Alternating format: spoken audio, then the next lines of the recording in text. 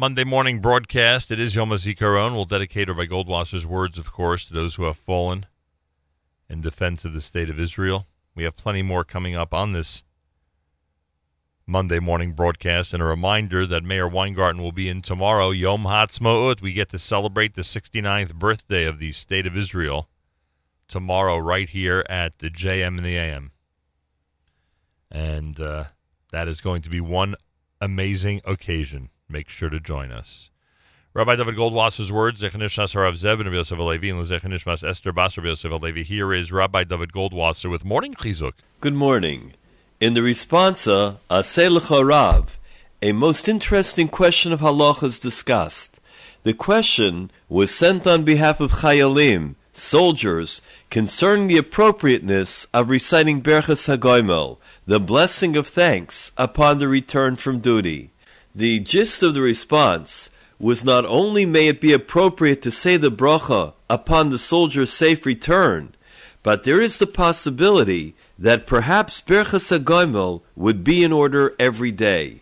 We understand that every chayal in the army exhibits self-sacrifice for Klal Yisrael.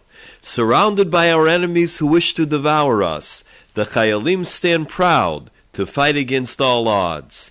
It is particularly significant during this Sefirah period that we remember those who have perished al Kiddush Hashem. Although the memorial prayer of Harachamim is recited on Shabbos, it's omitted on Shabbos Mevarchim, the Shabbos when we bless the new month. However, interestingly enough, there is a halacha that during Sefirah, we do say the memorial prayer even on Shabbos Mevarchim. Av Harachamim is a tefillah that speaks of Kedoshim, those who gave their life al Kiddush Hashem to sanctify God's name. We remember the upright and the holy people who were beloved in their lifetime and remain strong to do the will of Hashem.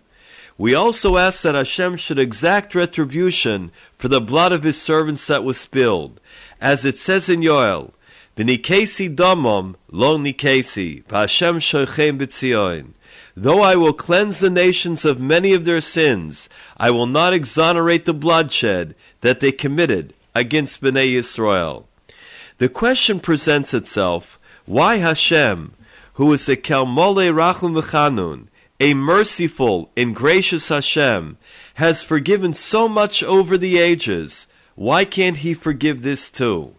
The answer is that atonement and forgiveness is only attained when there is a possible replacement available, where an even exchange can be made. But the loss of the neshama of one single Gibor who was willing to be Mekadei Shem Shamayim to create that Kiddush Hashem creates a void that simply cannot be filled. A neshama is irreplaceable, especially those neshamas which became elevated on the altar of Kiddush Hashem, self-sacrifice to sanctify Hashem's name. Today, we would also like to offer tefillah to Hashem on their behalf, and on behalf of all those who were swifter than eagles and stronger than lions to do the will of Hashem. May their memory be a blessing for all of Israel.